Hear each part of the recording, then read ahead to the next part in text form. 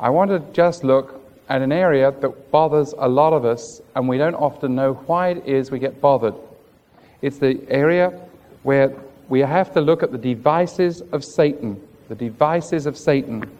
If you'll turn, please, in your Bible, to the second letter of Paul to the church at Corinth. That's 2 Corinthians and chapter 2. 2 Corinthians and chapter 2. We read in verses 1 through 17. Now, I don't want to take the time to read that, though I'm quite sure it would be better if I read it than if I just talk about it, but we'll be talking about part of that as we go through. But 2 Corinthians 2, 1 through 17, but look at verse 11. Lest Satan should get an advantage of us, for we are not ignorant of his devices. Now, as you go through this whole chapter, you'll read about how Satan is very active. The problem with so many Christians is that we've had a sort of a crossover of theology, and we've been mixed up in our theology. Some people, for instance, have taught that if you don't live for the Lord Jesus Christ, then obviously you were saved once and now you've fallen away.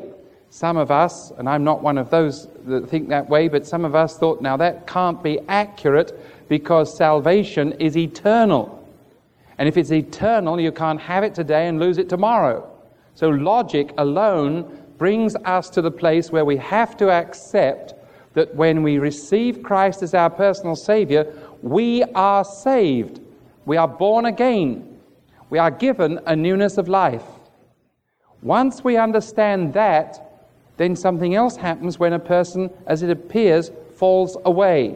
Either they are really born again and they fall away, they slip, as John puts it in the 2nd chapter of his 1st epistle, they slip into momentary acts of sin. That is, they do not habitually and perpetually and continually, says the Amplified Version, commit this act or these acts of sin. Sin is not a habit they chase after. So they slip, they fall into a momentary act of sin, which may have far-reaching consequences. To identify the individual sin, the specific sin, doesn't matter. The fact is that they slipped. So they were born again and they slipped. The other reasoning here has to be this. They were never born again. They were never born again.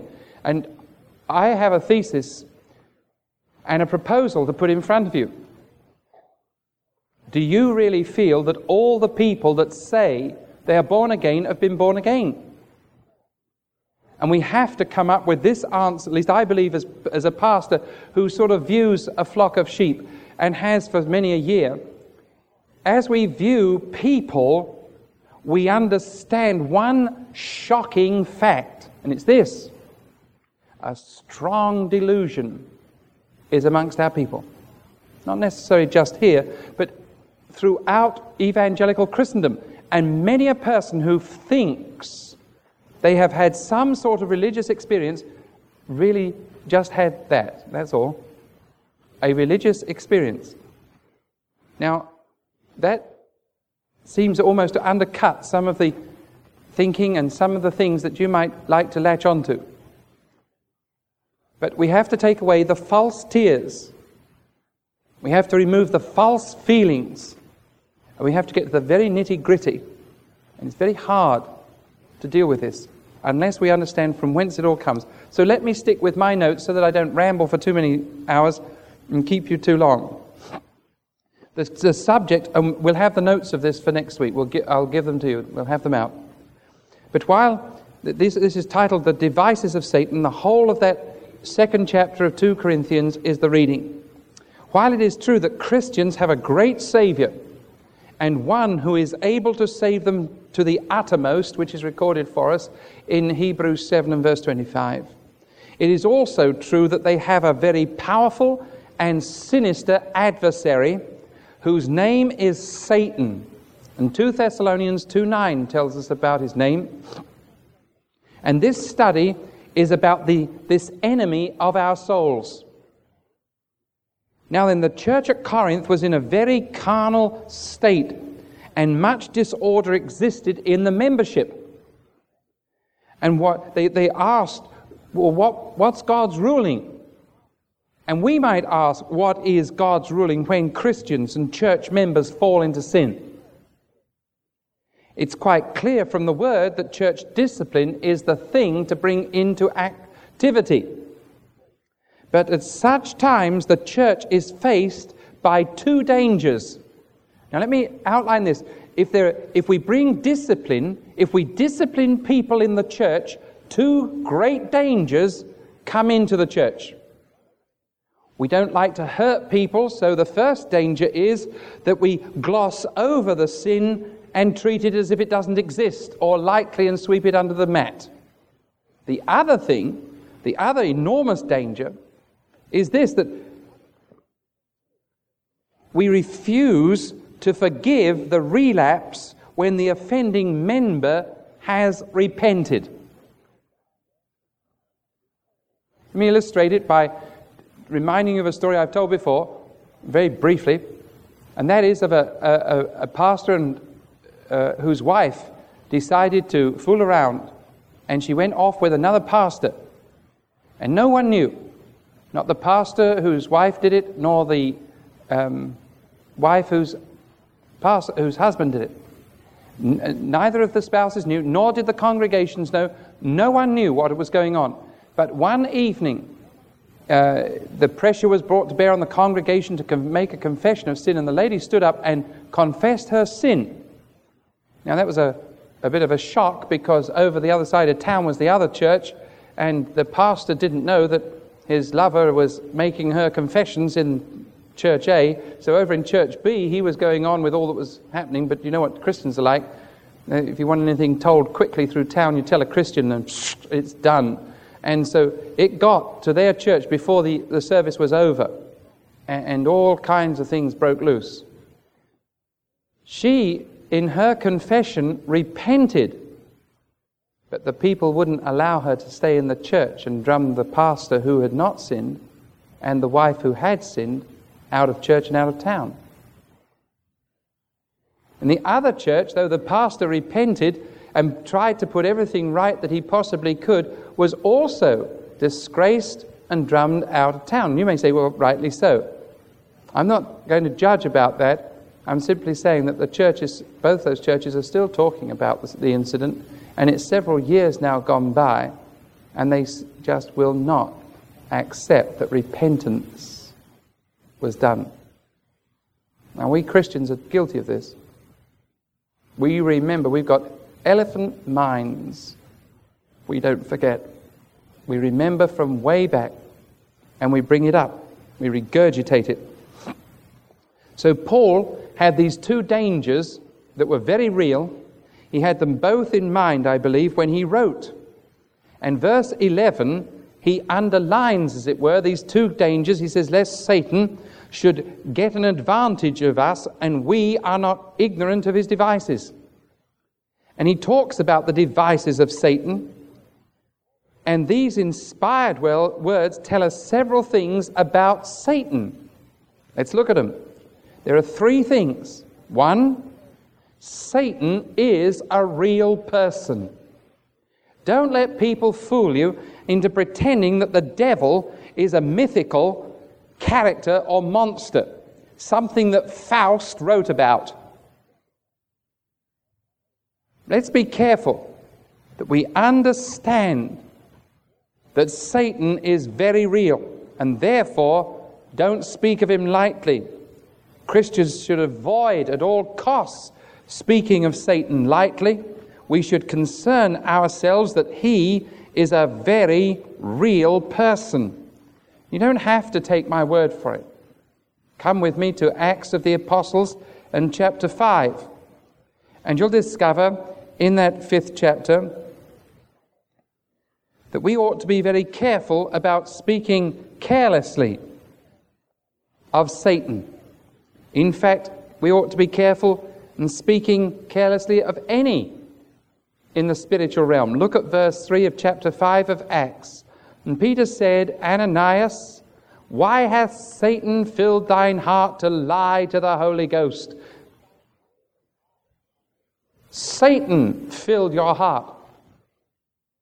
All that this man did, and I know it's been done in this congregation and it's done in our hearts, but the man pretended to bring all that he had agreed to give to God. He pretended to give all, instead of which he kept some back. That's all he did, and that's a minor sin amongst many of us these days. But it was Satan that caused him to lie to no one less than the Holy Ghost. Notice the second truth that we can see from this. It is this, that Satan is an active person. Please understand that Satan is very active. He is alive. He does get on with his job, which is pursuing and thwarting the things of God. He's an active person. What Paul was saying in this 11th verse is this, that he can get an advantage of us. He can take advantage of us. Paul spoke of his devices. His devices, the word of meaning device, means literally two other words that we might be able to latch on to better. The word could have been translated maneuver or strategy. The strategy of Satan, the maneuvering of Satan. We're not ignorant of his maneuvers. We're not ignorant of his strategies. And that's what Paul is saying, and how active he is today behind the drama of the world events of the church and all that the church does, and also in the individual child of God. Look with me to 1 Timothy, please, and chapter 5 and verse 15, where we see these words. For some are already turned aside after Satan. The Apostle Paul wrote to Timothy and said, Timothy, you must understand, some people are already turned aside to Satan. The third piece of teaching that comes out of this little verse is his activity is absolutely and wholly evil. It is wholly evil. He is very subtle, and his methods are always diabolical.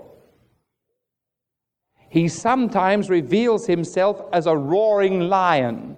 1 Peter 5 and verse 8 tells us this. Satan, like a roaring lion, goes around doing this roaring, seeking whom he may devour, whom he may scoop up, his maneuver, his strategy, seeking whom he may devour.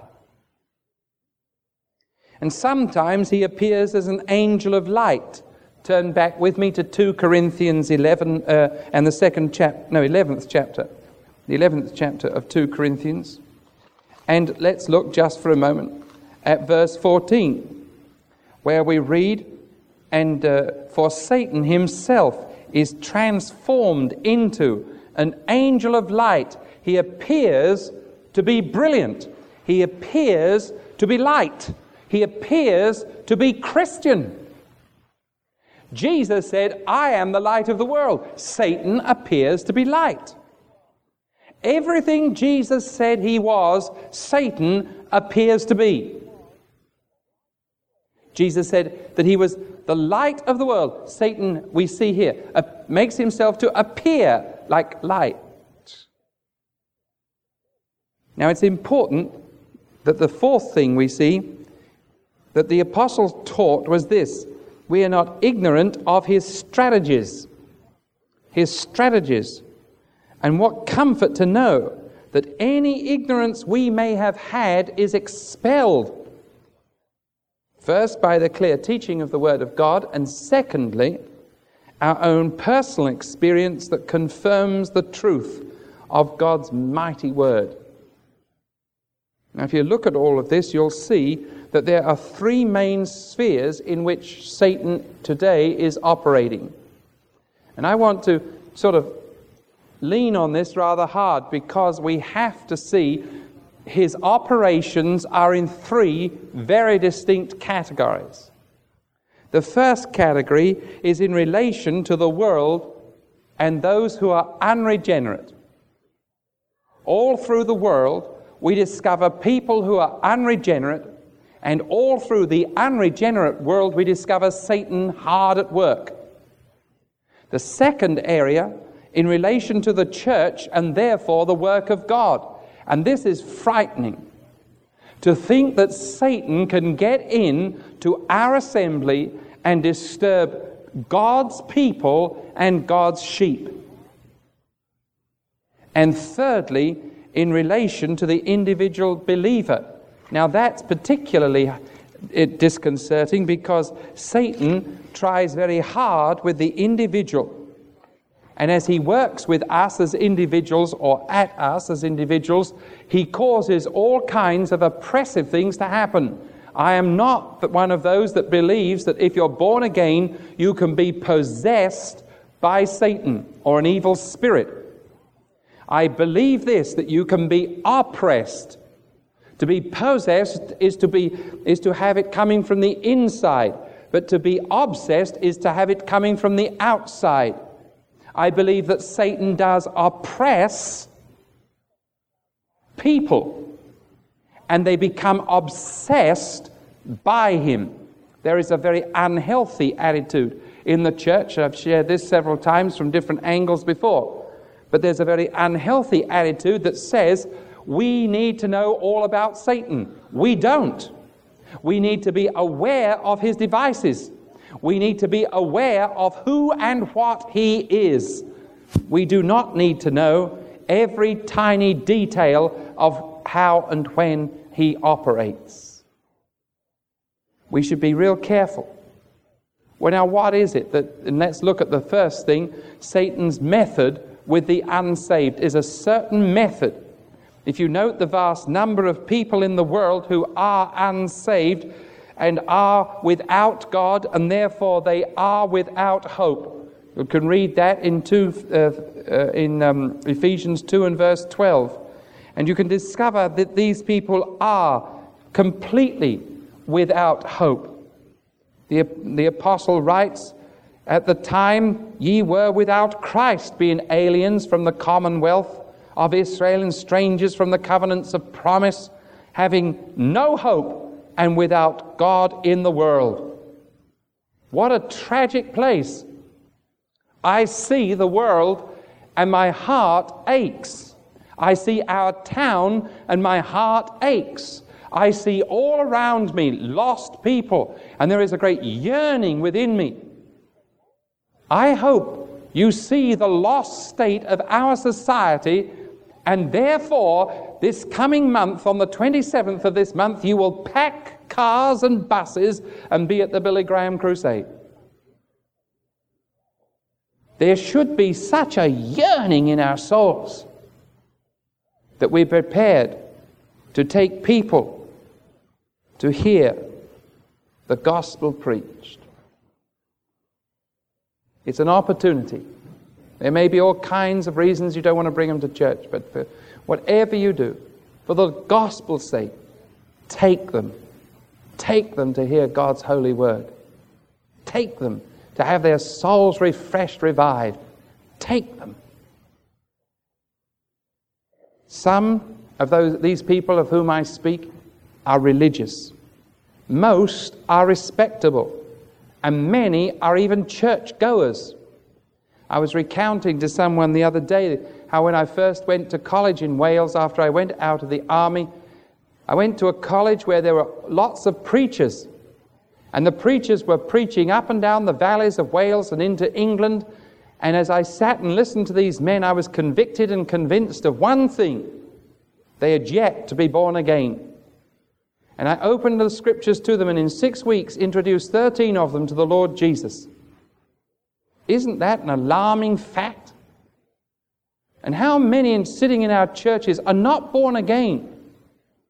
They've had some religious oozing in their soul, some great moving of something or other, an experience, but never could they say they were born again.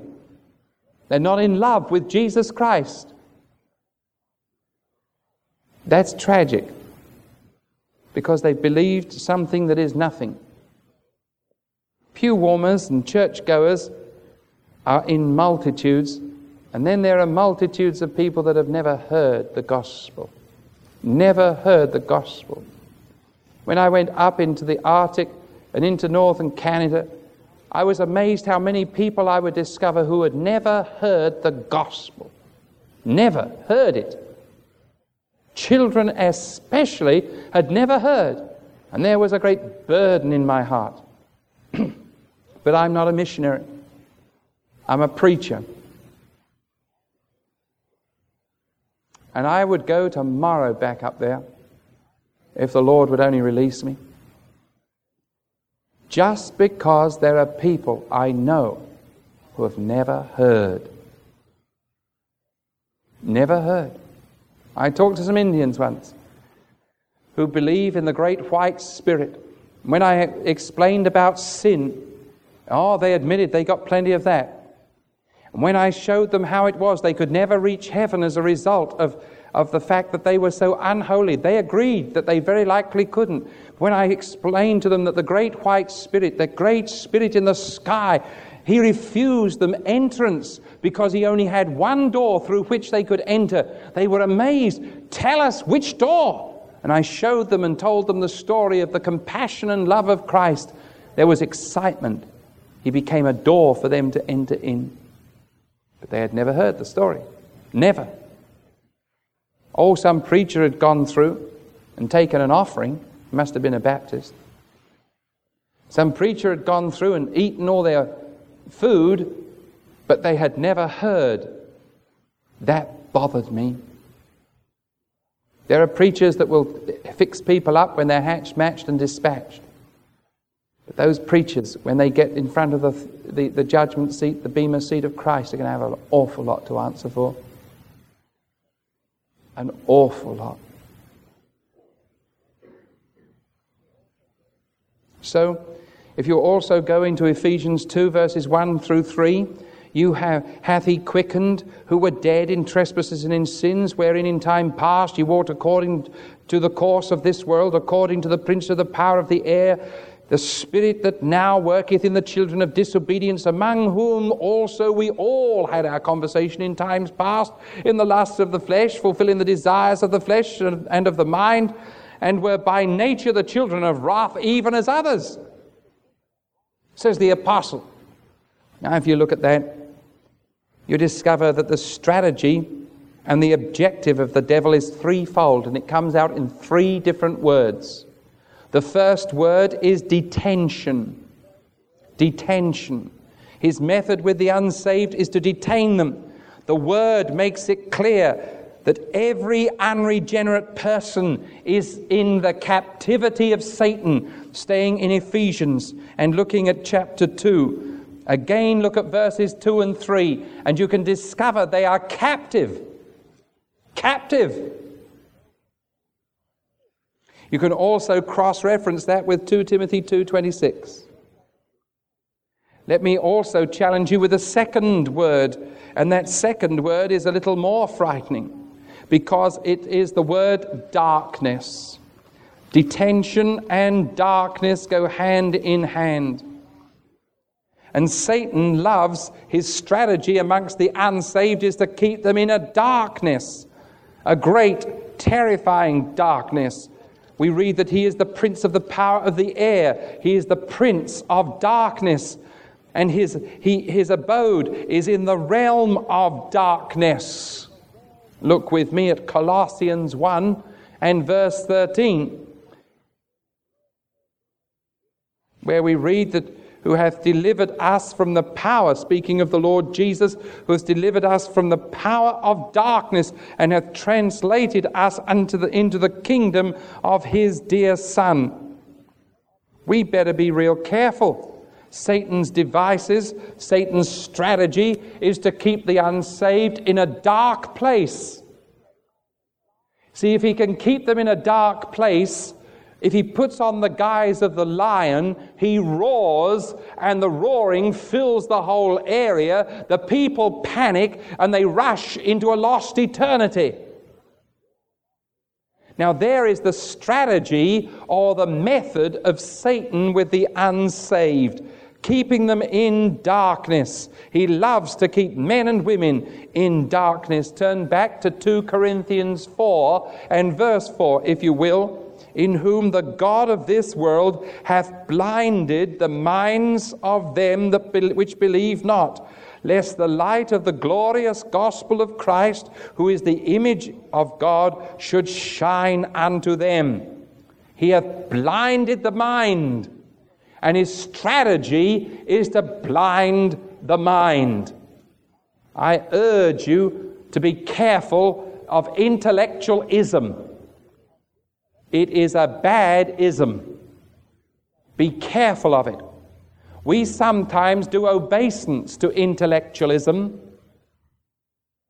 I read just most of the modern authors, at least I read some of their volumes, and I have read everything that's on the bookshelves to date of Francis Schaeffer.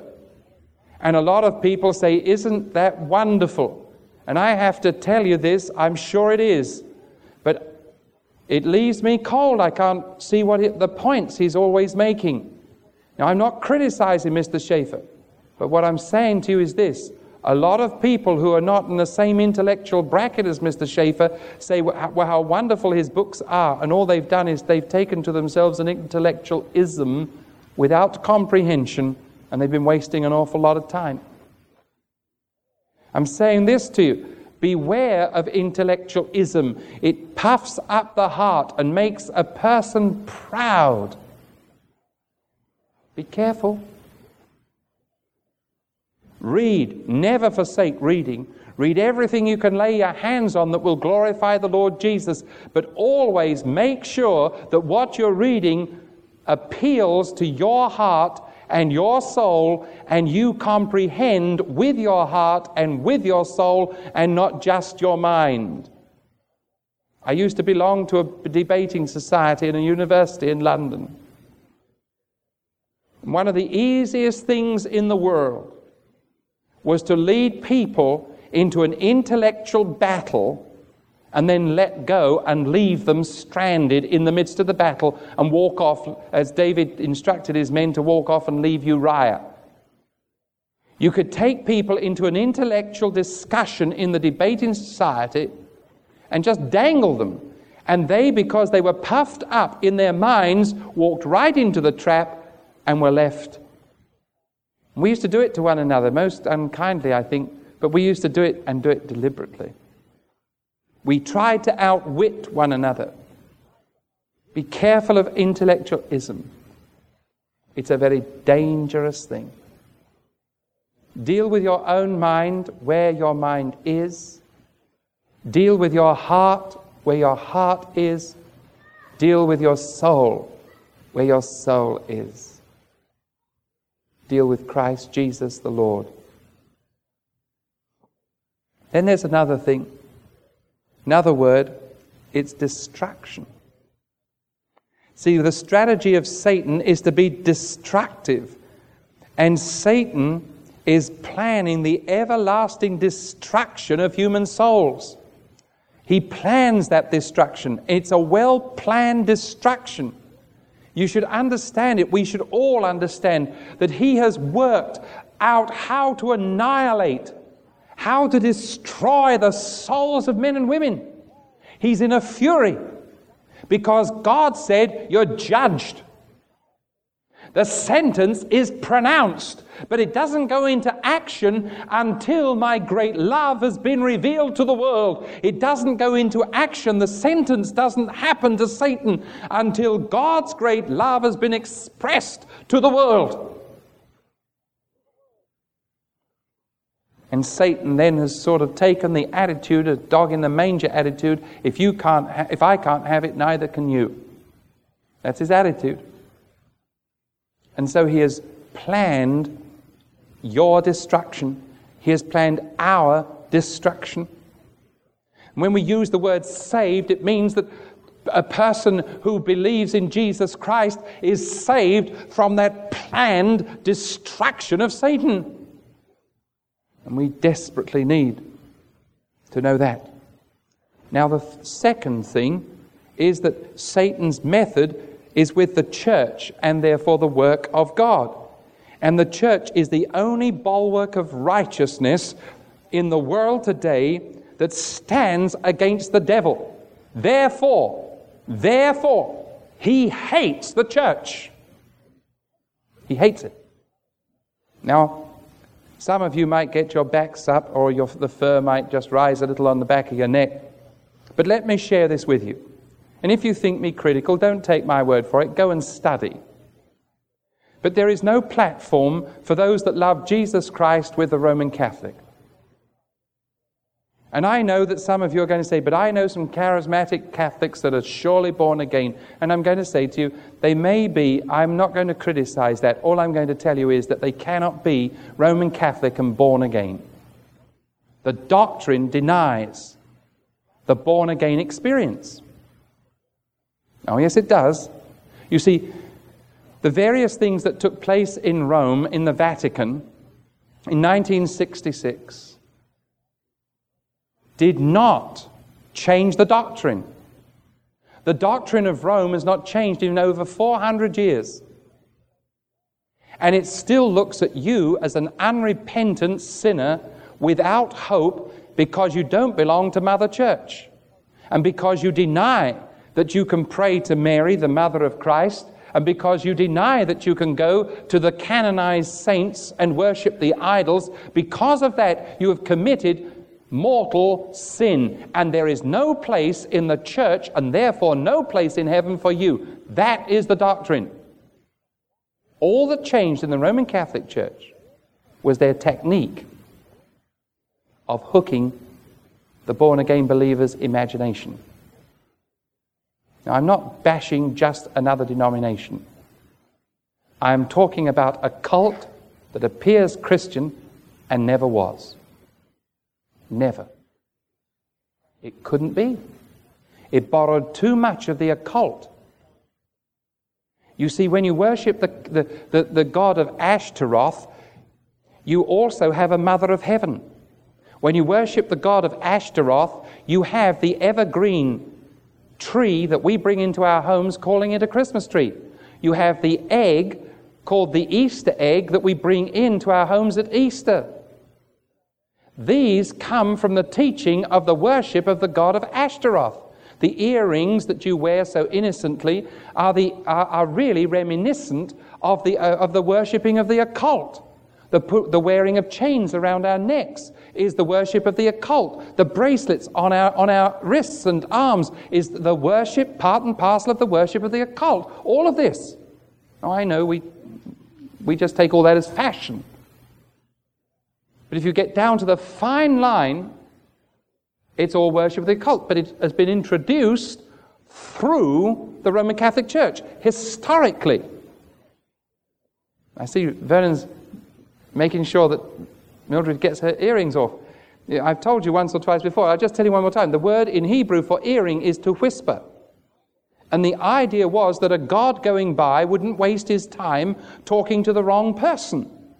And so they wore, for instance, if you believed in a cow god, they wore the figure of a cow, or a fly god, the figure of a fly, or a frog, or whatever the figure was. You wore that in your ear, and the god going by, he wouldn't waste time. The frog god wouldn't talk to the fly people.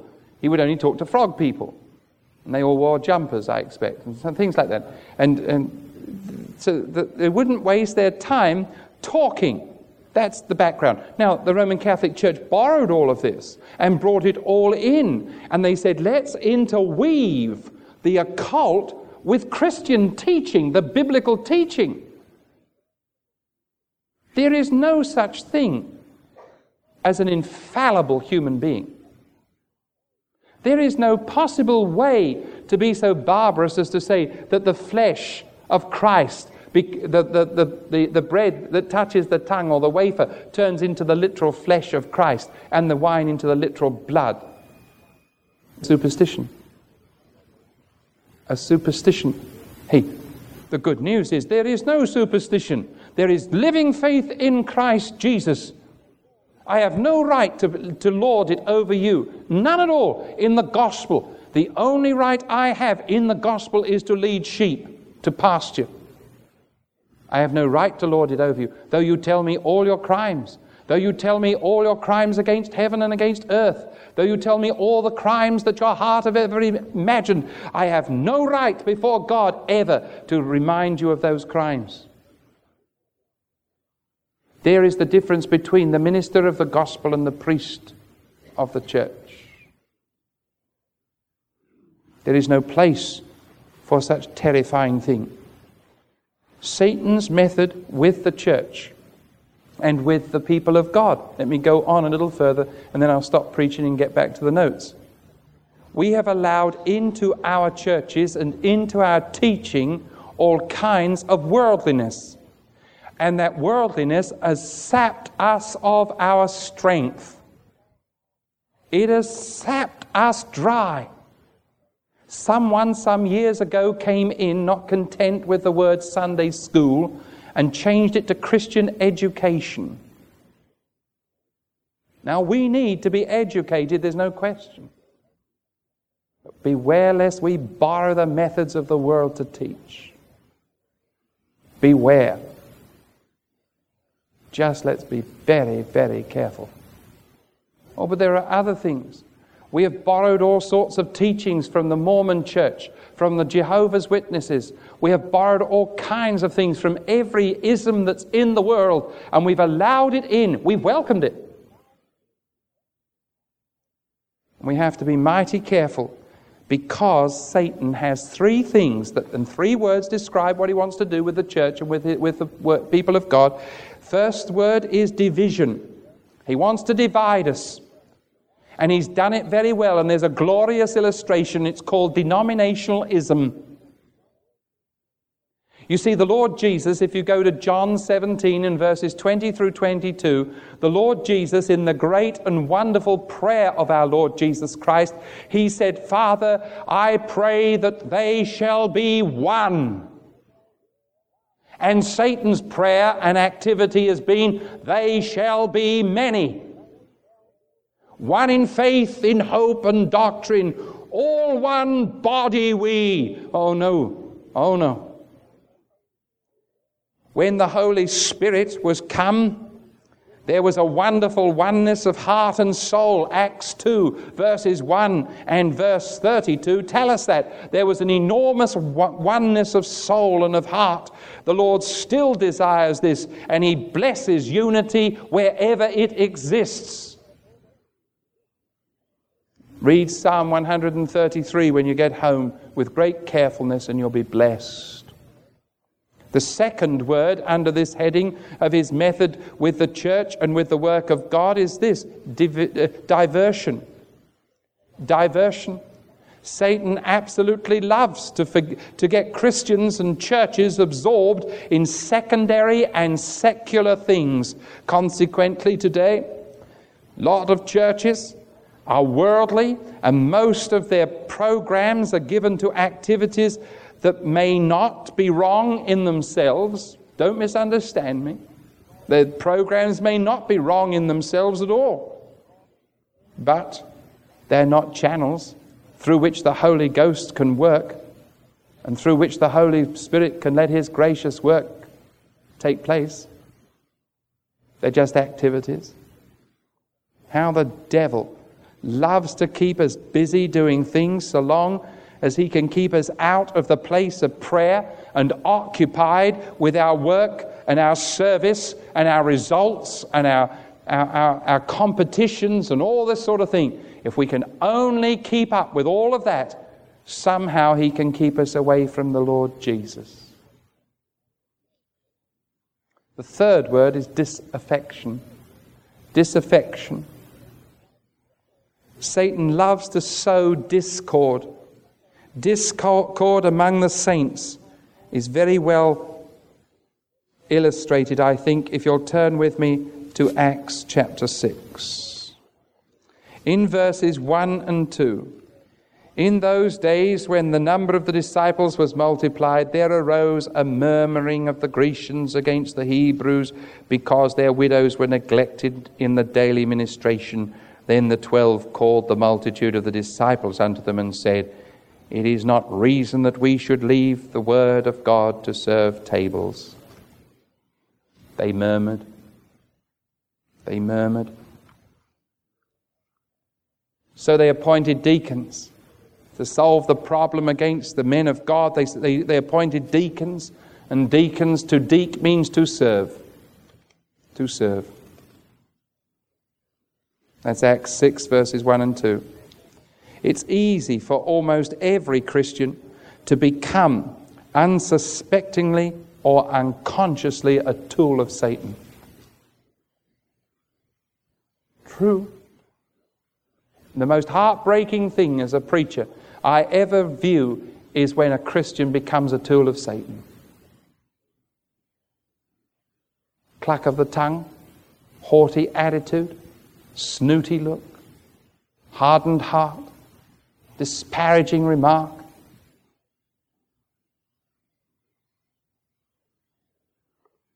In Ephesians 6, verses 10 and 11, we discover that we're to put on the whole armour of God.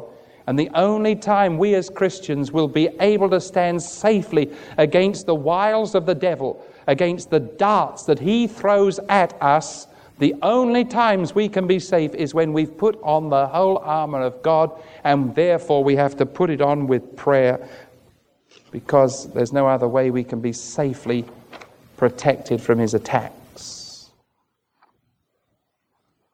Now the last heading is this: Satan's method with the individual believer. And I want you to look at this real carefully with me, because we are attacked. There's no question about it. No question. God has a plan for us, and every one of us has to seek the will of God and discover what that plan is. And as we discover the plan that God reveals in his own wonderful time, then we become stronger and strongest in the things of God. I want to share this with you very carefully, because every time God's revealing his will to us in a specific manner, Satan will reveal the counterpart. Every time you think God is leading me in a straight and a narrow way, Satan will reveal to you another way, and it will be as easy, if not easier, to take that way and to mistake God's will for your life. We make horrendous mistakes. We go in dreadful directions because the armor isn't put on with prayer. Satan's method with the individual believer comes up in 3 words again, and I'm going to share those 3 words with you. The first is disturbance. God's expressed purpose is that every one of his children shall have perfect peace. You knew that, of course, didn't you? Well, just to make sure that's reinforced, come with me into Isaiah 26. Please turn there. The 26th chapter of Isaiah. And let's look at verse 3. 26th of Isaiah, verse 3. Please look there, because it's a familiar verse that you will recognize very quickly. Thou wilt keep him in perfect peace, whose mind is stayed on thee, because he trusteth in thee. Thou wilt keep him in perfect peace, whose mind is stayed on thee, because he trusted in thee. That's God's expressed purpose for every Christian. What's Satan's? Satan is to unhinge that peace. If you go to Philippians 4 and verse 7, you discover that let this mind be in you, which was also in Christ Jesus, that the peace that passes all understanding may resolve itself within your heart. When such peace is the experience of the children of God, their lives are characterized by poise and power and freedom from doubt and fear. That's when we are walking with our Lord Jesus. All of those qualities are there. But how often Satan upsets our peace, disturbs our poise, and robs us of power, and his whole objection is to get us down. Now that's a fact. That's a fact. Look at the next word, for it shows us the method of Satan with the individual believer. And it's the word disobedience.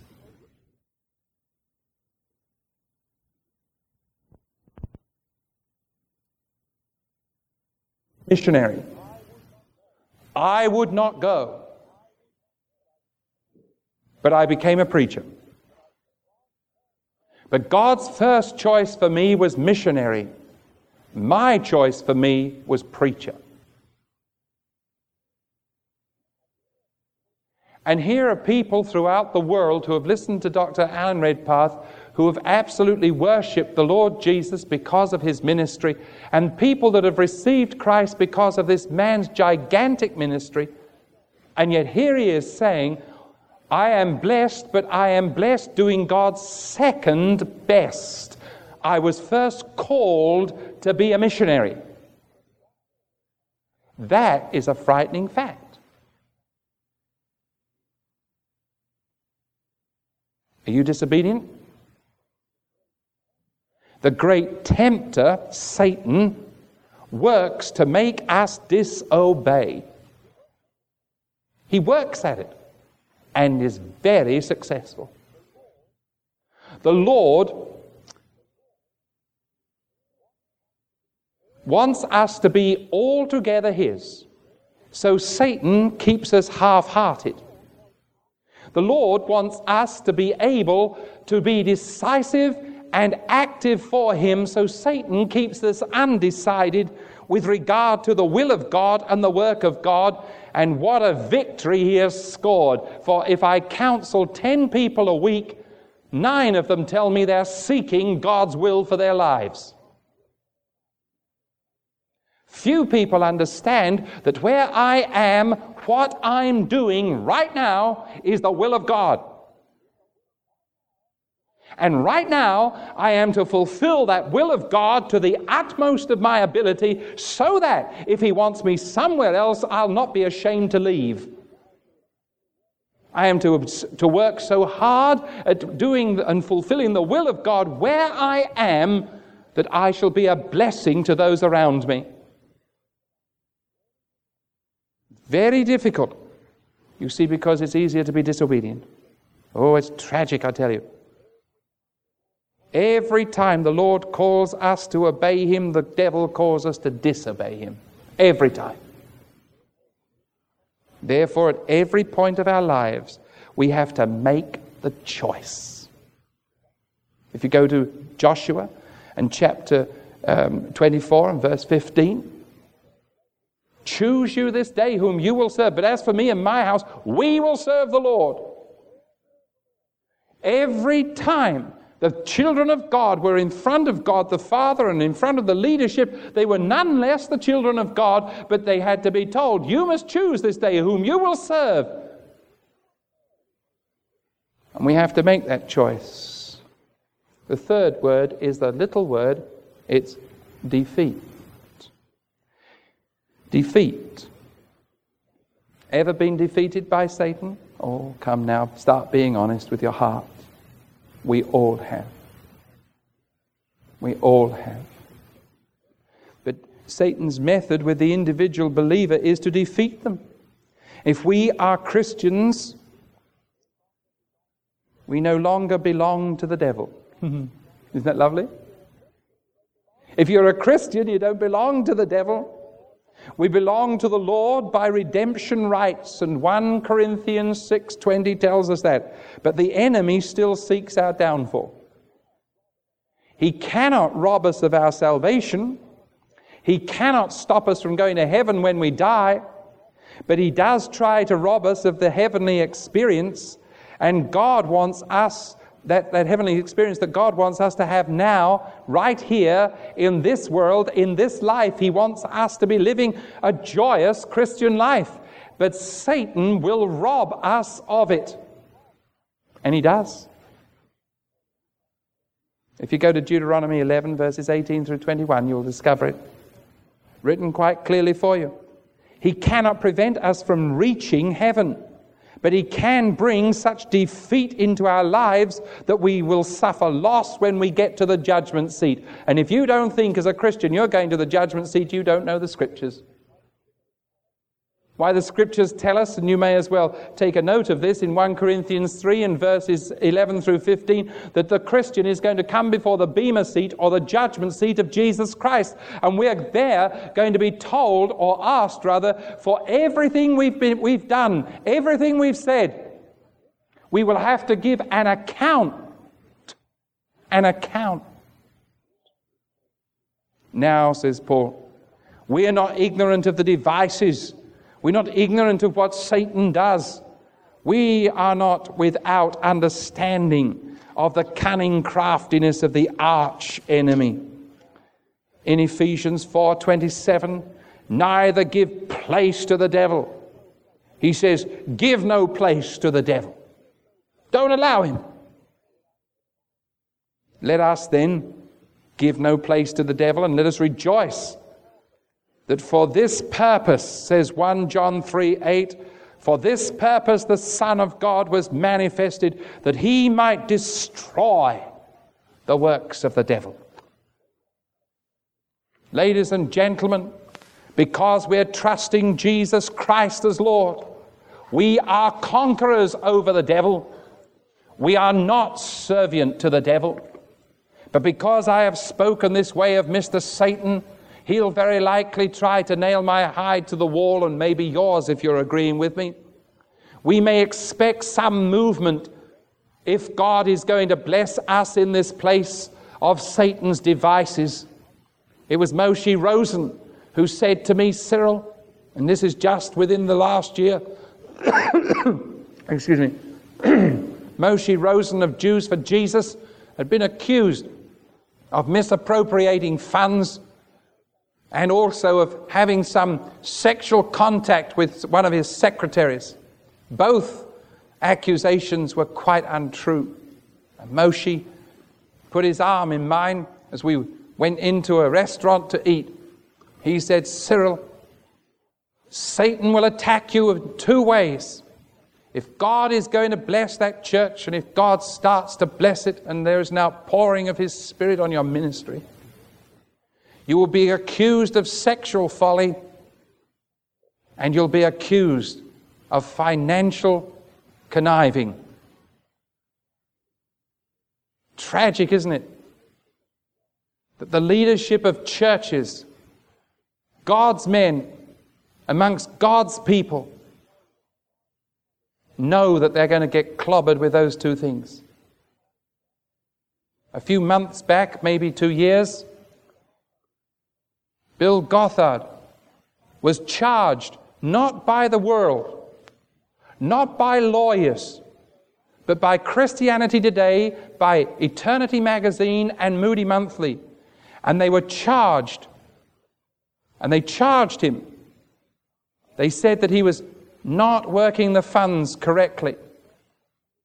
They said that he was misappropriating funds. They said that of Billy Graham. They said it of Bill Gothard. When Bill Gothard's brother Steve was discovered to be doing things that were wrong sexually, you know what evangelical Christians said?